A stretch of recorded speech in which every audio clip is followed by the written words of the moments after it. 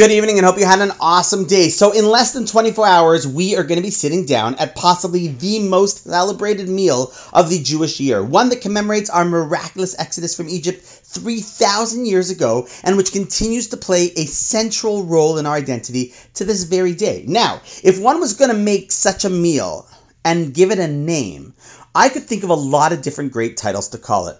The Festival of Freedom Meal or Liberation and Four Libations, whatever you want to call it. But the Seder, which honestly just means the order, that we start the meal by simply singing the order of the 15 steps of the upcoming evening. I mean, it's weird, right?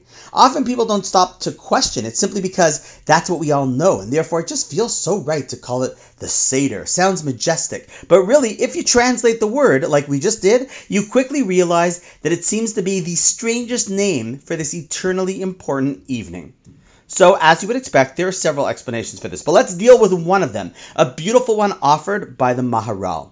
He says that the word Seder, meaning order or intentional structure, alludes to the fact that everything that happens to the Jewish people from the time of Exodus when we became a nation and were freed until this very day, it's all part of an unfolding plan that Hashem oversees.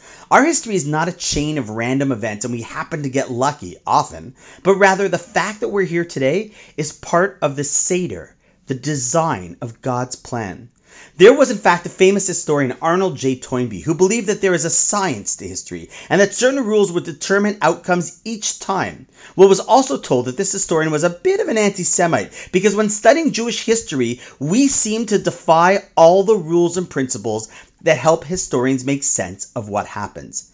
In essence, we consistently broke the rules.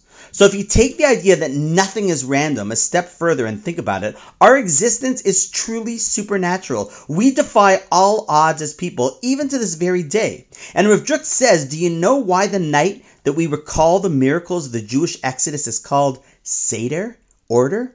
Because in truth, the ultimate truth and structure of the world is that God can defy all predictions and probabilities. He defines how the story unfolds, what the Seder, the order of the world is. And therefore, when we see and retell God's involvement in the world, that is what Jews call the Seder. Along the same lines of that famous David Ben-Gurion quote, in Israel, in order to be a realist, you have to believe in miracles. The story of our miraculous exodus in history is our true reality unfolding. So this Pesach, as you sit around the table, as honestly your ancestors have done for over 3,000 years straight, leading to the reason why you're sitting at the table, let's remind ourselves and everyone around our tables that the most natural thing about Jewish history is that it is simply supernatural.